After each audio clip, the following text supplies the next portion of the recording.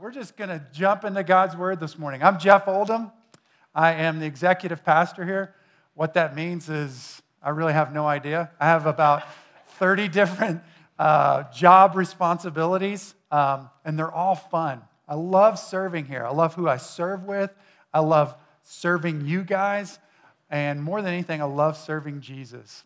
And so Todd Sapisa, who is our lead pastor here, him and the elders are away on a retreat. And what they're doing is they're looking back at the last couple of years, 2 or 3 years here at Melanie Park, and they're evaluating, are we loving Jesus better? I mean, it really comes down to some simple questions. And then they're going to look at our future and they're going to say, how can we lead each other and the people that God has put in our responsibility to continue to love Jesus better and better, to know him and to love him? So if you guys think about it this week at some point, if you guys would pray with me for the elders as they're away, faithfully praying for us to guide us well. And so just pray for Todd, Mark Hardy, Carrie Gilbert, and Doug McAlpine. So pray for them by name as the elders are away. Well, we've been going through the book of Daniel. If you're a visitor here, we've been traipsing through a kind of an Old Testament book that has lots of prophecy to it. And so this morning, Todd has taken us through the book of Daniel, his story, basically, his first moments of captivity, his faithfulness, several different trials, his trustworthiness as he served different rulers, his unwavering hope as he was thrown into a literal lion's den, his God-given ability to interpret dreams, his integrity and godly character. And in the last couple of weeks, we've been dealing with some pretty heavy apocalyptic literature. And it's difficult, and Daniel's tired. This morning, we're going to jump into more chapter 9, where we get a little reprieve from the apocalyptic prophecy. Todd has told us that prophecy has a tendency to be layered. One part of prophecy connects to another part of prophecy, kind of meshing together like puzzle pieces to get a clear picture. And so Daniel gets a special privilege this morning of seeing an old prophecy come to fulfillment, though. It's like a Hollywood movie where the main character gets this ancient prophecy, and he's like, oh, wait a second, the numbers are lining up, the events are lining up. Oh, snap, this is about to happen. That happens to, I used the old snap thing because Todd used that, and I was like, that's so cute. And so, it's for you, Todd. But prophecy can be scary as well. It can be exciting and it can be scary. And so this morning, we're going to look at where Daniel is finding out that a prophecy is about to take place. And so let's see what happens with him and see how that connects to us today. So if you guys don't mind, we're going to pray and then we're going to jump into God's word. So Father, we submit to you as a holy God. You are sovereign and good, the only one that is righteous and perfect. And so God, speak to us. Open our hearts. May the soil of our hearts be receiving to the seed of your truth today. We need you. Just as the songs that was the Brian and the worship team were singing, your mercy is more. And so as we dig into the book of Daniel, reveal to us the places where we fail, where we walk away, where we miss the mark. But God, remind us that your mercy is more. Where our sin runs deep, your grace runs deeper, Lord. So God, grant us grace this morning and help us to see you through your word. Father, we pray this in the mighty name of Jesus. Amen. All right, so we're going to be in Daniel chapter 9. So if you guys will turn in your Bibles, if you have a phone or a tablet or something like that, you can use that. There's Bibles in the back of the pew as well, or you can see the scriptures on the screen today. So we're going to be in chapter 9, and it's fairly text heavy, but I'm going to get through it as quickly as possible to get the elements that we need out of it and then explore what it would have for us. But I think it's worthy of looking at to really get an idea of what's going on in the book of Daniel. Okay, so Daniel chapter 9, verse 1 says, in the first year of Darius, the son of Ahasuerus of Median descent, who was made king over the kingdom of the Chaldeans. So these first 3 verses, we're going to stop and kind of give some historical background because I think it's really important for our passage this morning. So just a few things about that first verse. Darius is the uncle of Cyrus. Cyrus is the king over all of Persia. Medo-Persian Empire, Cyrus is the guy. And so Darius, Uncle Darius, is the guy that's over the Chaldeans. The Chaldeans are who took over, the Chaldeans are the Babylonians. And so Israel, Judah, was put into captivity by Nebuchadnezzar, the king of Babylon. He handed that kingdom down to Belshazzar, his son. Now the Persians come in and take over Babylon. So that's Cyrus. And then he hands his uncle, Uncle Darius, he gives him Babylon, the area of Babylon. So that's who Daniel works for. So that gives you just kind of a simple historical background here. It's been the Babylonians, now it's the Persians, and Darius is the ruler over that section.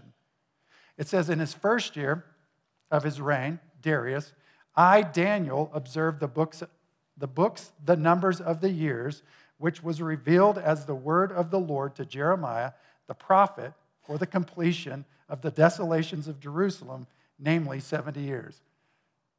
That was a weird sentence. Okay, so basically all that's saying is that Daniel is reading back through the books of Jeremiah, and he's starting to see, oh my goodness, something's happening here, and 70 years, so he starts doing math. We're going to be in captivity 7 years. We've been in captivity, wait a minute, when did 605 BC? Remember, time starts or goes backwards in BC. We count it backwards. They were in 605. The first year of Darius was 539. So then you're like, wait a second, okay. That's like 66, 67 years. So Daniel was like, oh my goodness, we've been in captivity almost 70 years, and the book of Jeremiah is telling us we're about to be free from this captivity. Now, if it was me, I'd be like, boom, let's do this. We're about to be free. These Persians are crazy. We're about to go back home. And so I'd be celebrating.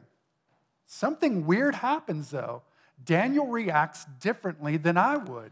So let's see how he reacts, and then we'll go from there. So the third verse, Daniel 9,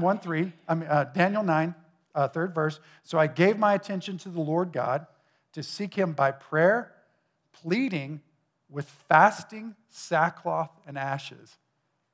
That doesn't sound like any party I've been to. I mean, maybe a goth party, but I don't, a little darker, but not anything like a 3-year-old's birthday party. No one's wearing sackcloth and throwing ashes at people.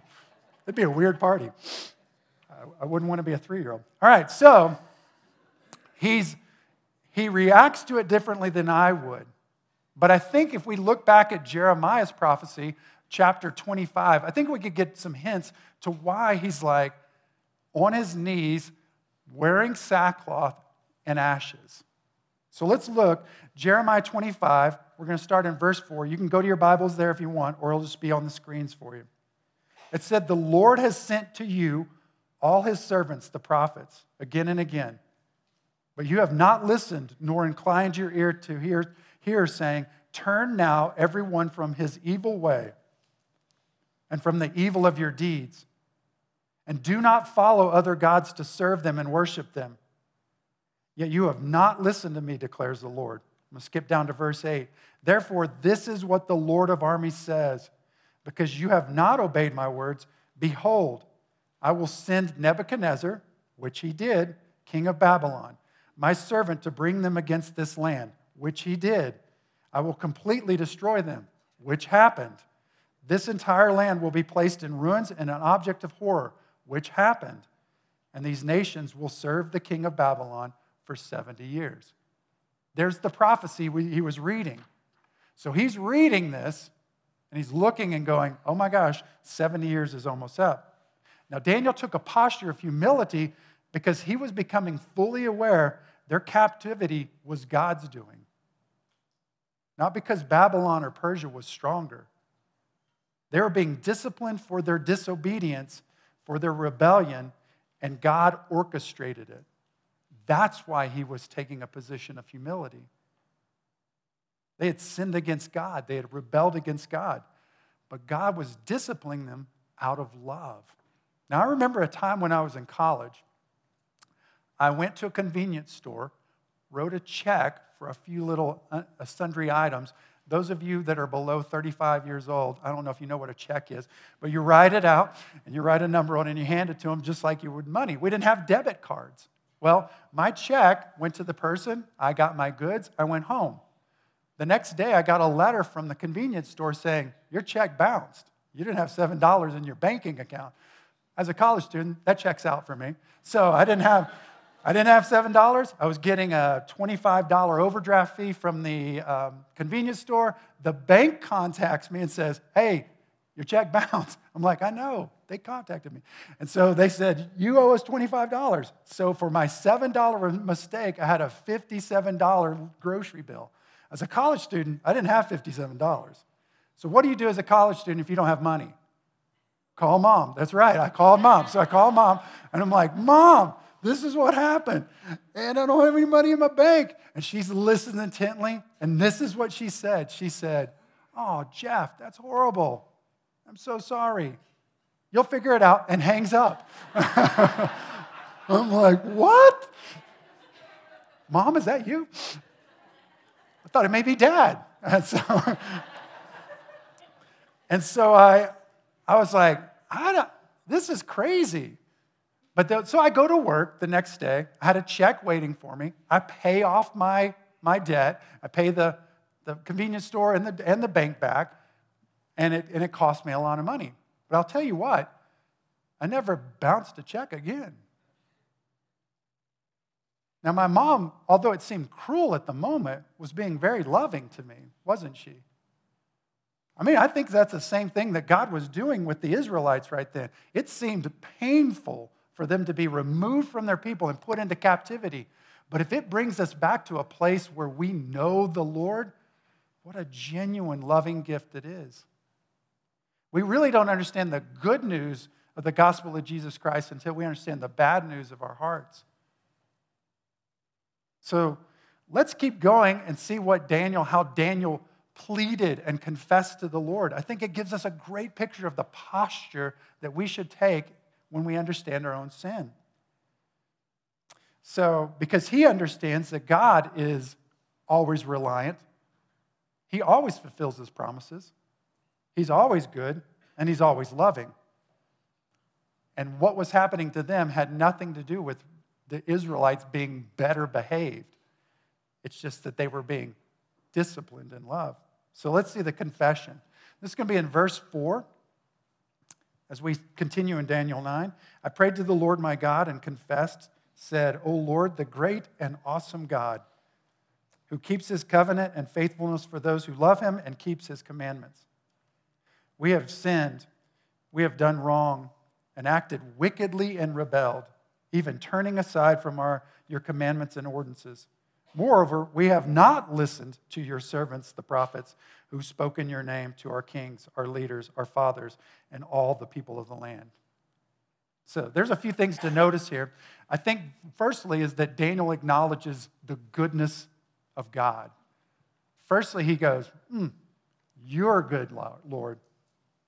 Because he keeps his promises. It's the Israelites that goofed up. It's us that walk away. As we read some of the excerpts from the rest of Daniel's confession, I want you to notice something, though. That he uses plural pronouns like we and our and us. And as we do it, kind of keep an eye on those. See how often he does it. So let's read through it. And I think it reveals something to us as well. So starting in verse 7, it says, righteousness belongs to you, but to us open shame, as it is this day to the men of Judah, the inhabitants of Jerusalem, and all Israel. those who are nearby and those who are far away, in all the countries to which you have driven them. Because of their unfaithful deeds, which they have committed against you, open shame belongs to us, Lord, our kings, our leaders, our fathers, because we have sinned against you. Our Lord, our God, belong compassion and forgiveness, because we have rebelled against you. Skip down to verse 11. Indeed, all Israel has violated your law and turned aside, not obeying your choice. So the curse has gathered forth on us, along with the oath which is written in the law of Moses, the servant of God, because we have sinned against him. Just as it was written in the law of Moses, all disaster has come to us. Yet we have not sought the favor of the Lord our God by turning from our wrongdoing and giving attention to your truth. If we read the whole confession, all of those verses in the front end of that prayer, Daniel uses plural pronouns almost 30 times. This tells us a few things. First, that Daniel is realizing that sin is not just a bad behavior. He saw sin as something that runs through all humanity, including himself. Remember, Daniel was a pretty high integrity dude. He had been put in leadership positions with each of the leaders he had had as an outsider.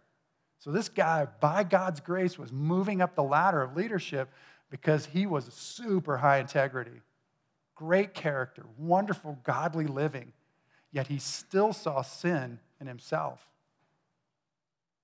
Secondly, in a hyper-individualistic culture, we have a tendency to see our sin as personal and independent, while forgetting that ramifications happen to others as well. And then I think lastly, as a local body of Christ followers, I think we're supposed to lean on each other, celebrate together, mourn together, and many times we have to understand that we fail together. Our sin is destructive, it's progressive, it breaks fellowship, and it has communal consequences. God's covenant was not with each individual Israelite, it was with the nation of Israel, and they had broken his covenant. So then Daniel goes on to petition the Lord. He's like, look, we blew it. Totally. That was on us. He's looking back at Jeremiah and he's looking exactly what God said would happen, happened. Not because God is bad, because the Israelites rebelled. So Daniel steps in as an advocate for the nation, a lot like our elders are doing for us right now, praying over us desperately as they point us to a good God. So Daniel steps in and he confesses their rebellion, and he asks God boldly to turn away his hand of discipline. So let's pick it up in verse 15. So now, our God, listen to this prayer of your servant and to his pleas. And for your sake, Lord, let your face shine upon your desolate sanctuary. My God, incline your ear to listen. Open your eyes and see our desolation and the city which is called by your name. For we are not presenting our pleas before you based on any merit of our own. That's important. But based on your great compassion. And I love how he finishes here. Lord, hear. Lord, forgive. Lord, listen and take action. For your sake, my God, do not delay, because your city and your people are called by your name. And Daniel finishes this prayer with a vehement plea for restoration of the earthly kingdom of Israel in order to glorify God's name. Daniel states that this redemption cannot take place because all of a sudden the behavior of the Israelites has changed. They're still jacked up. But because he has experienced God's character, he knows only the Lord is perfectly righteous, abundantly forgiving, and uncommonly compassionate. The same exchange stands over us today. Our redeemed relationship with the Lord will never be based on our behavior. I cannot work good enough to get into heaven. If you guys can show me any book, any religious belief or teachings that says you can do this many things and then you get to go to heaven, show it to me. It doesn't exist because it'll never be based on our behavior. That would be self-righteousness. Our righteousness is only given to us as an exchange. So it rests solely upon the shoulders of God's grace, not on ours. It's His willingness to love us despite us. That's an amazing truth. Now, if we're paying attention, though, inside Daniel's prayer, we can see ourselves. We can see ourselves individually. We can see ourselves as a church body. We can see ourselves as a bigger Christian culture. But we definitely can see ourselves as a society, can't we? You see, Daniel left us clues on how Israel fell into captivity. Fortunately, we can use these same clues to determine if we're captive to a sin pattern, maybe spiritually stuck. We just can't get any traction. Now, here may be some indicators that that's happening. So Brian was singing the joy of the Lord, 2 or 3 songs about the joy of the Lord. I don't know how many people in this room do we really experience God's joy? Or is it the opposite? Are we tired, frustrated, empty, angry, alone, maybe even sleepy, spiritually sleepy? Not because of this sermon. I mean, you could be. That was to wake you up, by the way. But we can go to sleep spiritually, kind of do our own thing. If that describes you, let's follow me back through this prayer where I found 6 signs that led Israel into captivity. And let's see how they relate to us. So pay attention to these. Are these things that may exemplify your life right now? And if so, we've got good news for you. The first one, though, is turning away from God's word. In verse 5, Daniel says, "We have sinned, we have done wrong, acted wickedly, and rebelled, even turning aside from your commandments and ordinances." See, when we stop relying on God's word as the ultimate authority of what is true and good, then we start relying on ourselves to determine how to live life. Be real careful here, because this type of thinking breeds instability, anxiety, and stress. Did you know we're the most medicated generation ever? I wonder why. Because it's dangerous, and it's our first time that we are captive or stuck. This may be easy to say, yeah, the world's so messed up, and those people aren't following the Lord. But are we? Have we turned away from God's truths and embraced some cultural truths that are unstable and shifting? The second thing we see is in verse 6, that we stop listening to wise counsel. I've seen this over and over. Daniel says, "We have not listened to your servants, the prophets who spoke in your name." Now, there's a time in my life that I was neck deep in sin, and I didn't want to hear from anybody that I trusted or respected. Does that sound like you? I wanted to hear from somebody that they were going to tell me that whatever I was doing was okay. The problem was what I was doing was super destructive. I even had a friend that would come and say, "Man, just follow your heart. You deserve to be happy." Although the wake of destruction behind me was massive. I was leading a secret and hidden life. I had stopped listening to sound advice because I was a slave to my sin. Have you stopped listening to good people around you? The third one is feelings of shame. Verse 7, Daniel says, "Righteousness belongs to you, Lord, but to us, open shame." This may be another way that we are stuck. Shame is a brutal indicator that we are captive to sin, because the voice of shame tells us that we're dirty. Shame makes identity claims. We're no good. We are not worthy. We'll never be enough. I want you guys to hear this. Shame is an assassin that's here to steal everything. John 10:10 says, the thief comes to kill, steal, and destroy. I love finishing that verse because he says, I came to give you life and life to the full, an abundant life. Shame steals life. Now, feelings of guilt, those are healthy. Those are realizations that our behaviors may have stepped outside of God's plan for our flourishing. But shame is nasty. Stick with me, though. There is a message of hope, just like we heard in John 10:10. The fourth one is this: isolation, a lack of community. Daniel says in verse 7, to the men of Judah, the inhabitants of Jerusalem, and all Israel, those who are nearby and those who are far away, in all the countries that you've been driven. God separated his people, almost like being sent to your room, or maybe like sit in the timeout chair, and they were feeling the effects of this isolation.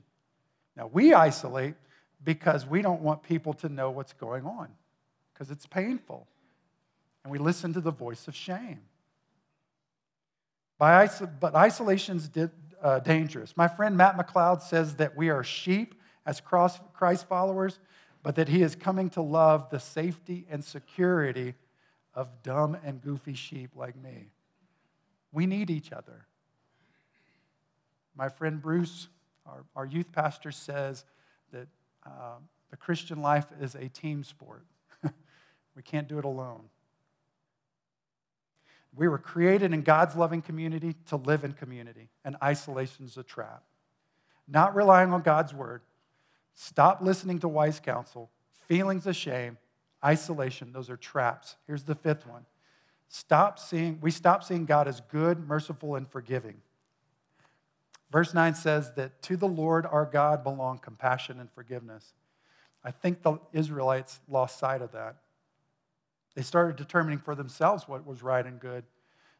Now, this can be a subtle trap because the world wants to dictate what love and mercy look like, what compassion looks like, what's good for us, but the world's viewpoint shifts and moves with culture.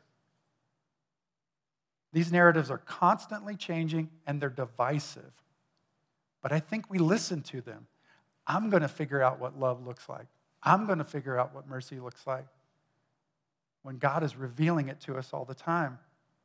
No wonder anxieties are on the rise. If you're stuck or feel captive, it may be because you stopped believing God is good. That's a real thing. We're going to talk about it further in just a second. The last one is this: obedience. Obedience seems like a chore rather than an act of love. Verse 10 and 11 say this: and we did not obey, we have not obeyed the voice of the Lord our God to walk in his teachings. Indeed, all Israel has violated your law and turned aside, not obeying your voice. Now, this is a big one, guys. Obedience, especially in our postmodern culture, seems like a chore, like a burden. I know what I'm supposed to do, but it's a pain in the glutes, I'll say that. The word obey is a 4-letter word. It's not a fun word. Yet our obedience is at the core of our love for God. Listen to what he says. Jesus says in John 14:12, the one who has my commands and keeps them is the one who loves me. Sounds conditional, doesn't it? It's not. It's just a response to who God is. His ways are for our flourishing. Why wouldn't I want to obey them? But I choose not to. Even the Great Commission, Matthew 28 says this: teaching them to follow all that I command you.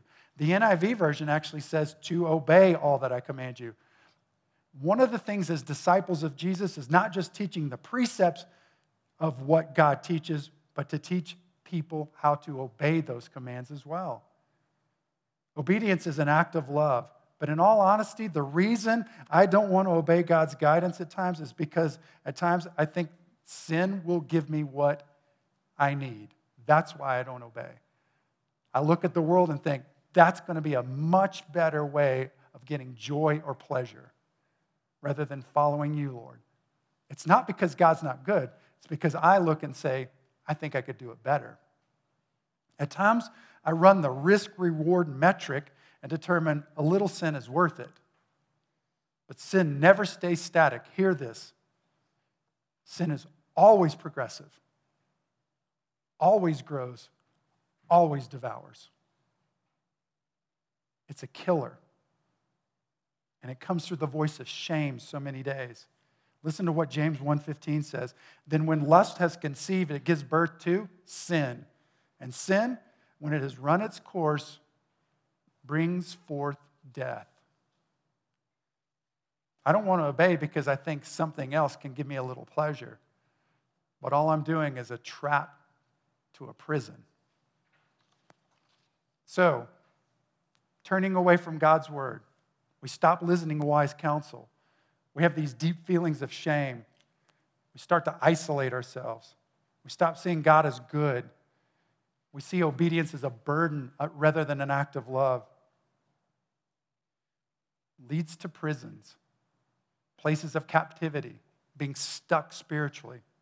So how do we go from this death to life, find freedom? I told you there was hope in this message. Thank you for really sweet and uplifting songs at first, because this is hard to listen to. We find our God-honoring principles in today's passages that point us towards a pathway to freedom. If any of these things describe you, Lord, please open our ears by the power of the Holy Spirit to your word so that we may find freedom today, Lord.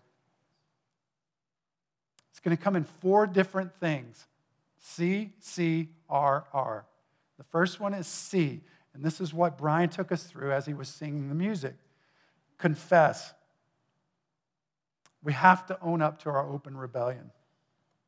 The first step is always going to be a step of humility. Let's follow Daniel's example and lay it down before the Lord.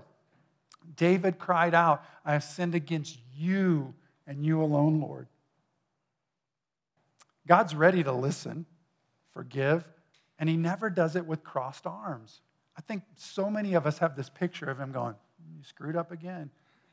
When his posture is, come sit with me. He's ready. Now here's a caveat. If you're stuck because you maybe experienced a stronghold in your life because of something that that you've experienced or something done to you, the first step may be walking through the process of forgiveness. It's still a step of humility.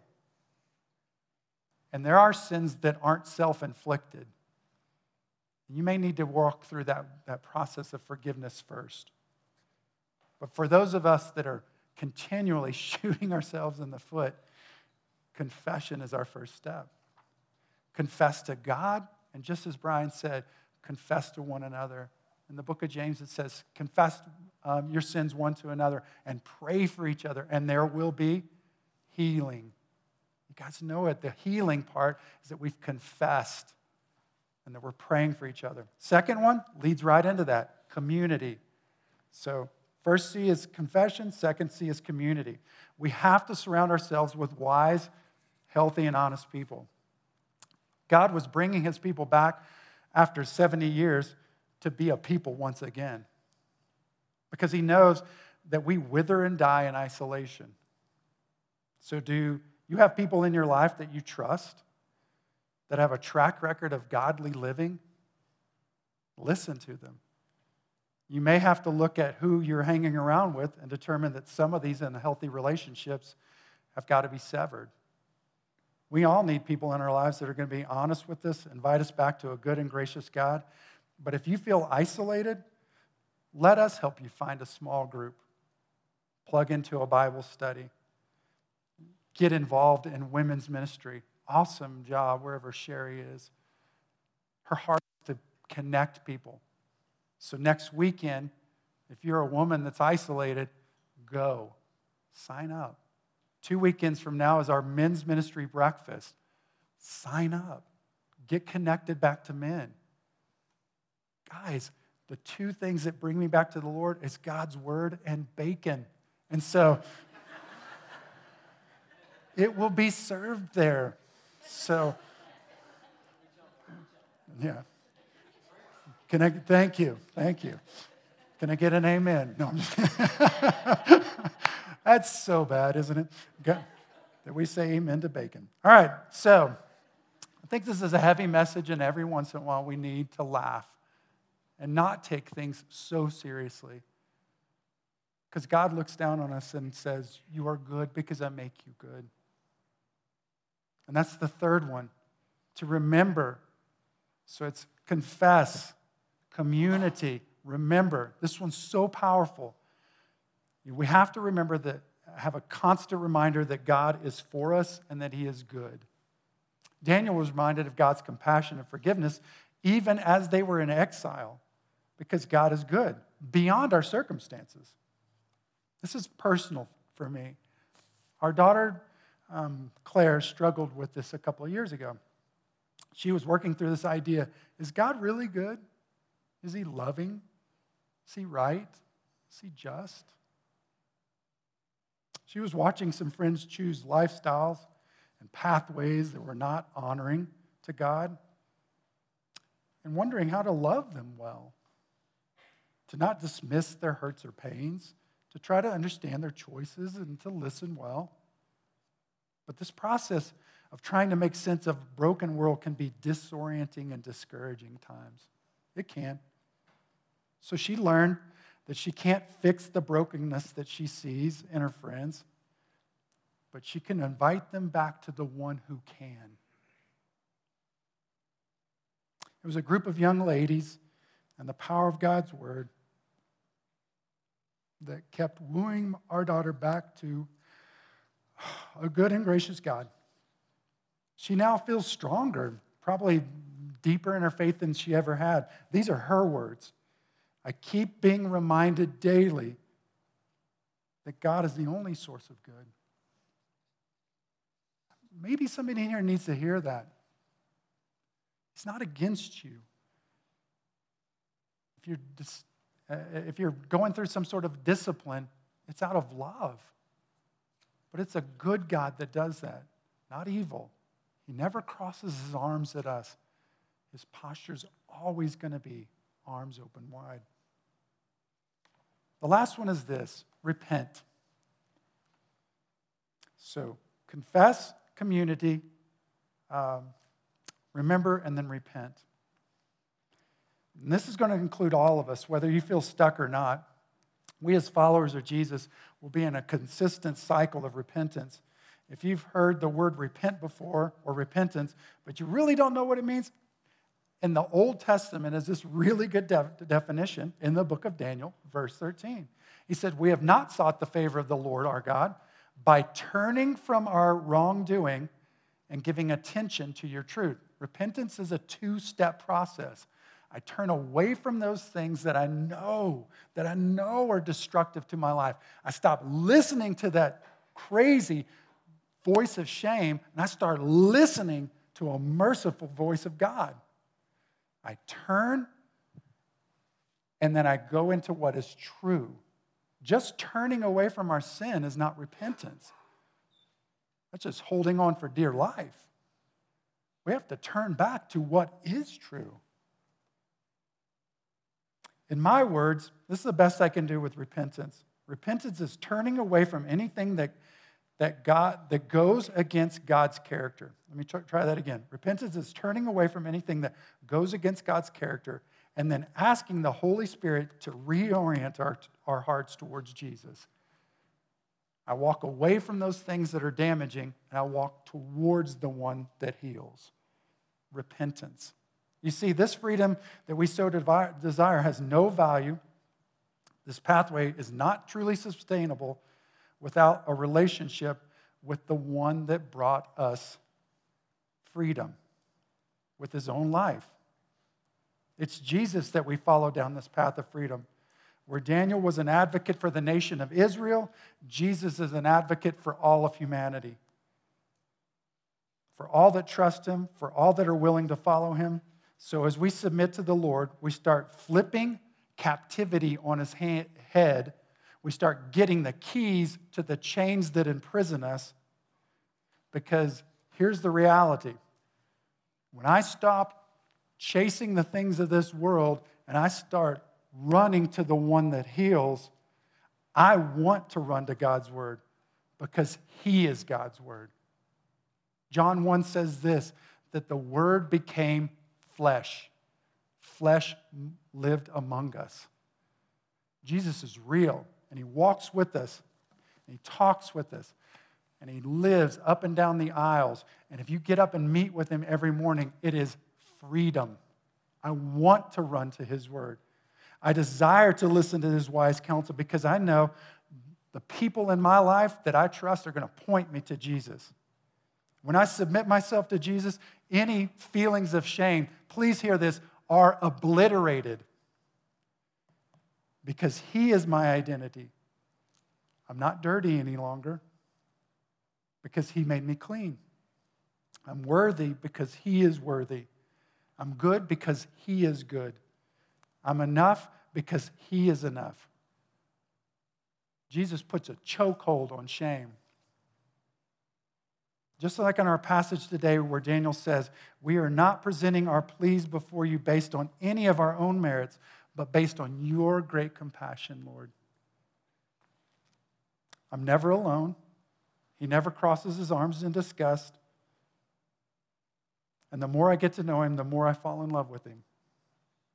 And over time, obedience becomes a pleasure, not a chore. He said in the book of John, I am the way, the truth, and the life.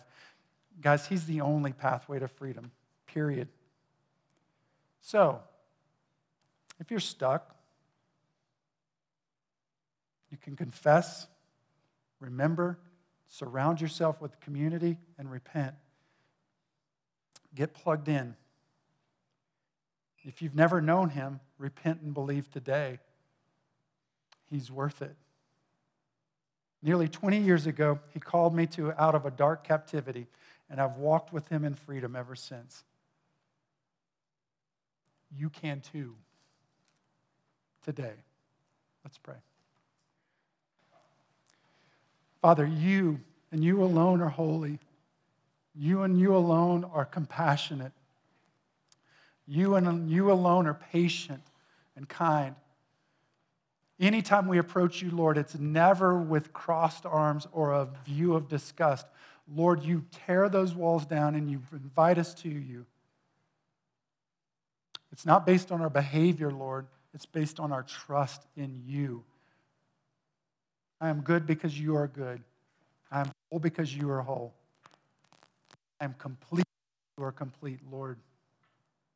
Father, I hope that sinks into the depths of our hearts and that we can live out a life of joy. Father, the fruits of the Spirit, love, joy, peace, patience, kindness, gentleness, compassion, self-control only come from you, Lord. So God, help us to confess, repent, Father, to look to you in all things and be reminded of your goodness. Father, we pray this in the mighty and beautiful name of Jesus. Amen.